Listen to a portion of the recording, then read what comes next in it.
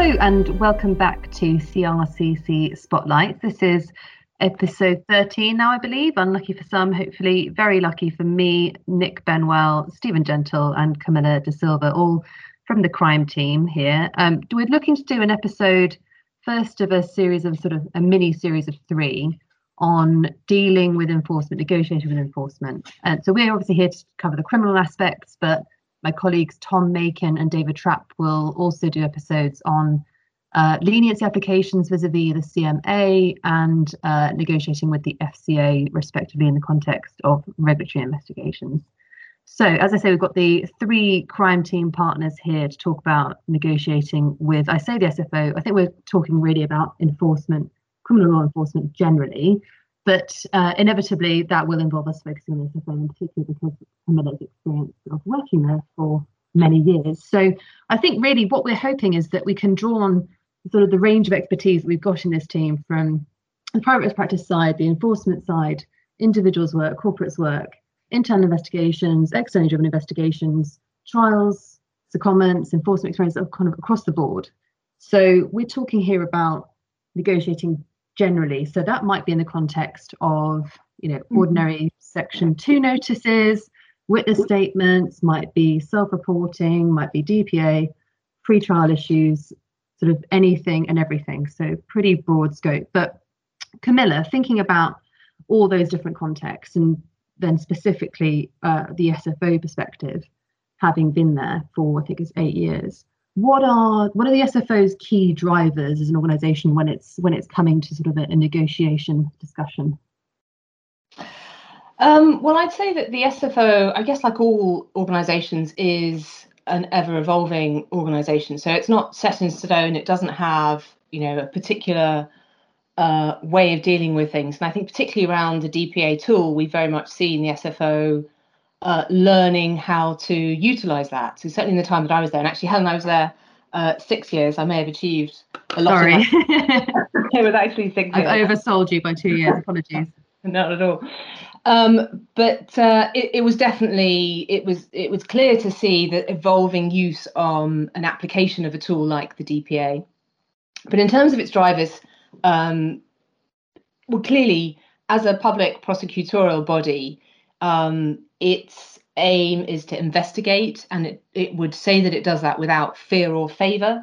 So there's that statutory obligation. So that's its primary function. And I think that would mean it would not shy away from the difficult cases or the big organisations. And I think that translates into different approaches. So we see a very clear mandate to investigate alongside other law enforcement bodies, whether that be the Department of Justice or more locally the NECC or HMRC. We see that is clearly part of the organisation's DNA. And I think the other driver for the SFO is very much currently progress, the need to progress its investigations more quickly than it has done in the past. We've seen that from the output of recent HMRCP audits. And there's an increasing rigour around the progress that the SFO makes with its investigations. And as part of that, there's a real need to utilise the tools that it's been given, that it has at its disposal. So it's incumbent on the SFO to utilise UWOs where appropriate, and obviously DPAs, as we've seen over the years. So Camilla, can I just jump in quickly there? So do you think that is driving the SFO to be more aggressive in its approach? I don't want to put words in your mouth, but do you think that it is becoming more aggressive in its use of the tools available at its disposal? I don't know if it's becoming more aggressive as such, but I think there's always been a desire within law enforcement to utilise the tools available and to push the boundaries of what that means. And obviously we've seen that most recently with the KBR decision in the extra-jurisdictional reach, and clearly the Supreme Court have clipped the wings of the SFO in terms of that extra-jurisdictional reach.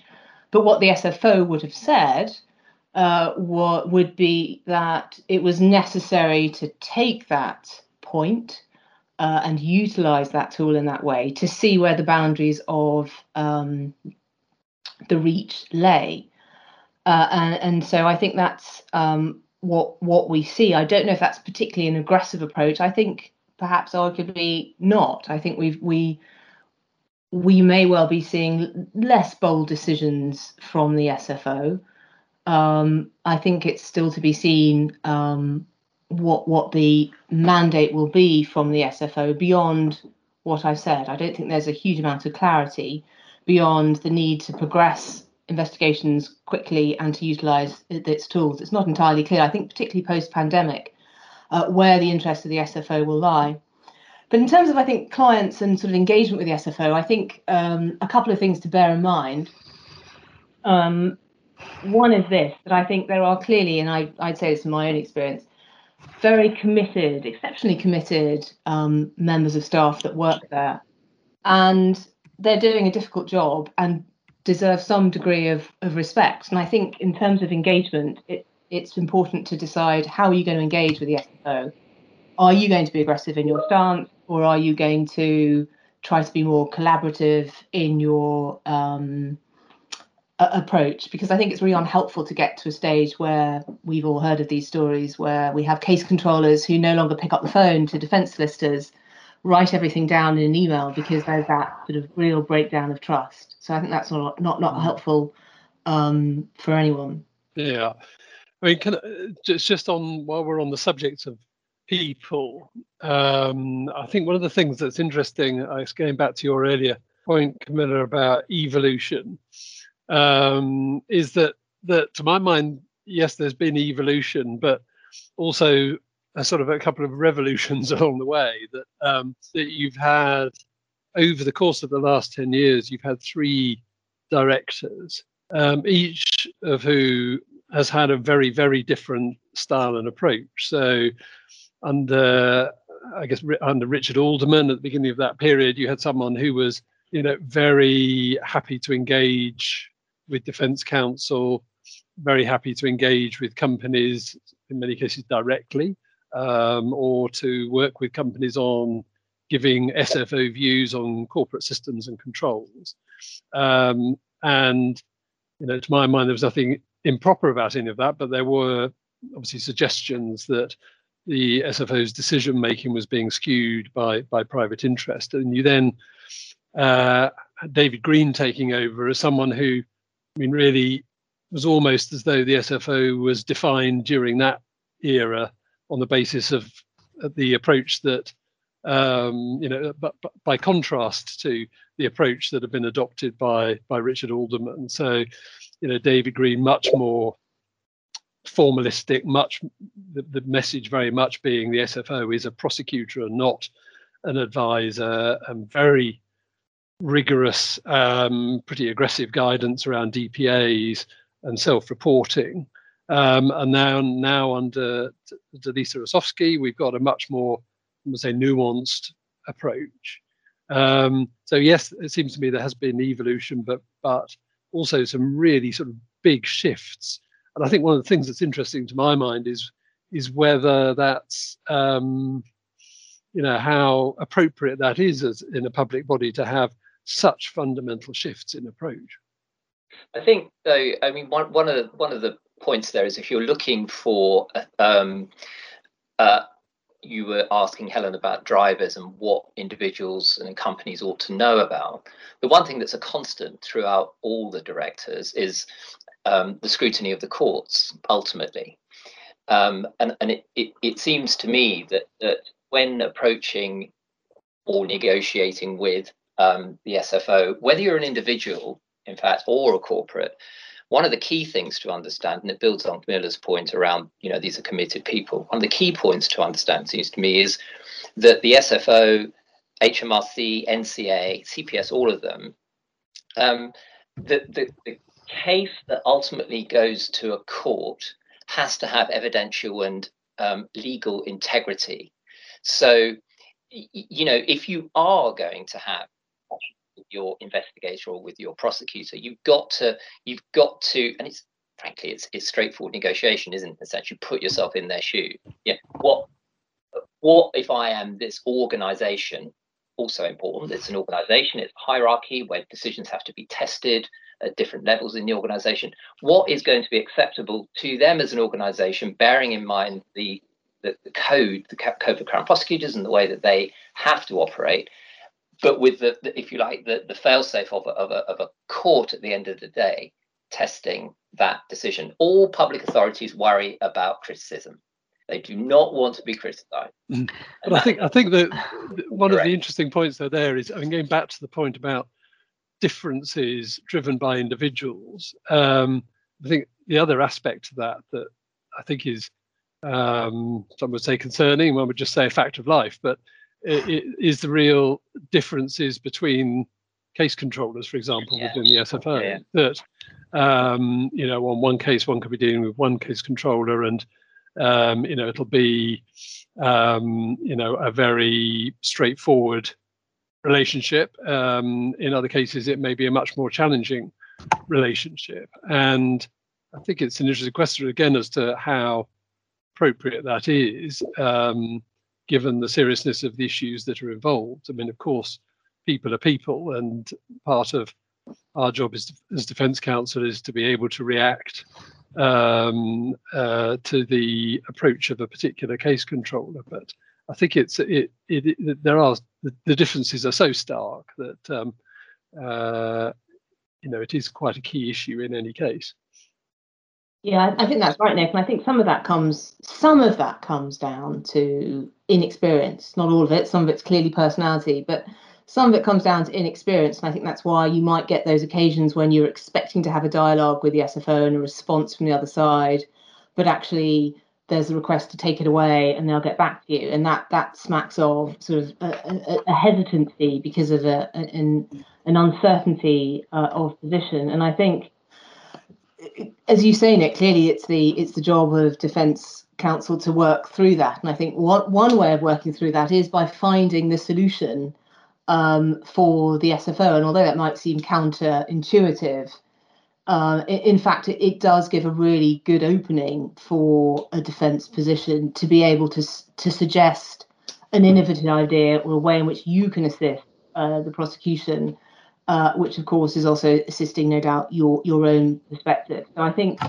there are ways in which you can seek advantage from that, as well as deal with the issue. And can I just ask then?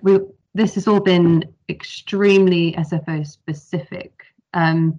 What do you think, if anything, it differentiates the SFO or the kind of points we've been talking about in terms of the dynamic between the SFO and other organisations? I mean, Stephen, you've done a lot of work. You and I have worked together on a lot of cases with the FRC and the NCA and the SCA. Do you think there are any differences in tone or approach or dynamic for these other agencies? I think there's two quick points I can make there. I think first, the SFO, because of the Roskill model, the SFO both investigates and prosecutes, and so there is a if you like, and I know not everyone would agree with this, but there is a more joined up approach from that prosecutor. I think if you're dealing with HMRC, for example, you'll be dealing with the criminal investigation team or teams at HMRC, but the CPS is likely prosecuting it. So there is going to be a disconnect sometimes there. Similarly with the police and with the NCA. So you won't necessarily be, dealing with the same team. So I think that's one potential problem, if you like, when you're discussing an agreed approach or an agreed outcome.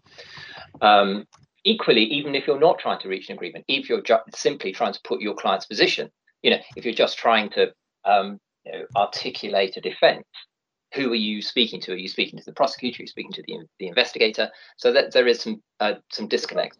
The other point I'd make is, of course, if you're dealing with regulators, there is a well-worn path really there. You tend to have a scheme, if you like, whether it's FCA or FRC or any other regulator. There tends to be a sort of a well-worn path certainly for settlement, if not for discussion. And I think in the criminal context, of course, that's not necessarily the case. I mean, we all remember, and Camilla would have done a lot of this, sitting there at, a magistrate's court somewhere and saying, well, will you drop the ABH as long as we plead to common assault or something like that, Though with the police and the CPS, you might be in that territory whereas with the SFO, you're in a much more, the parameters are broader to some extent. I think that's right. And I think one of the issues that sort of throws up is, to what extent those agencies are interested in the drivers for the client, so commercial or strategic or financial implications. And I think the bottom line is they're not interested at all, for the reasons that Stephen's given, that's not, the remit of the SFO. The SFO looks at the evidential basis for any decision making and to ensure that it is principled for all the reasons that Stephen's given us. But I think that's where it is helpful to have, if this is your strategy, and I think it's really important as the client to have your strategy before you ever engage in any fashion with enforcement, really to know what the purpose of your conversation is. But if your strategy is, say, ultimately to reach a form of resolution, then it is important to have built that relationship so that you can at least explain the position that you're coming from, even if it's not the basis upon which the SFO will make a decision in your favour. But if you can at least explain where you're coming from, basic rules of negotiation mean that hopefully both sides will understand each other a bit better. Thank you, Camilla. Guys, sorry, Steve, I was just going to say is that we're sort of winding up shortly. Camilla's very helpful sort of takeaway she's just pushed it is around the need to build those relationships with the people you're going to be sitting in a room with. Do you, Stephen and Nick, have any particular takeaways for what this means for clients who may not be necessarily very familiar with negotiating with enforcement? Well, I think I would just really wholeheartedly agree with the point that we're talking about engaging with the SFO or a regulatory entity, and there is, to pick up Stephen's point, there is a framework there, but nevertheless one is ultimately engaging with individuals, and therefore the building of relationships with those individuals is a really important part of the process. Yeah, and I think the only thing I think is absolutely critical is to understand that ultimately, if it's a plea, if it's a fight, if it's a tribunal hearing, ultimately a third party, a court, is going to look at whatever either the product, so to speak, of these discussions, and will scrutinize it. And I think on that basis, each side has to be willing to ensure that whatever their position is, it's a principled one based on evidence and based on the correct, or at least arguably correct, interpretation of the legal framework. I agree with all of those points. I guess that definitely equates to just constantly being mindful, not just of your audience in the room at the time, but the further internal audience that enforcement might have on their side when decisions need to be agreed internally or at a more senior level. And as we've all said before, the ultimate audience being the court in due course, if that's the kind of process that you're engaged in. So that's all really helpful. Thank you, three. I don't think we've got time for anything else, but I know we could go on for a lot longer, and maybe we'll come back to this topic in due course for another podcast. But thanks very much for giving us your time, and speak to you again soon. Okay, thanks very much. Bye. Bye. Bye.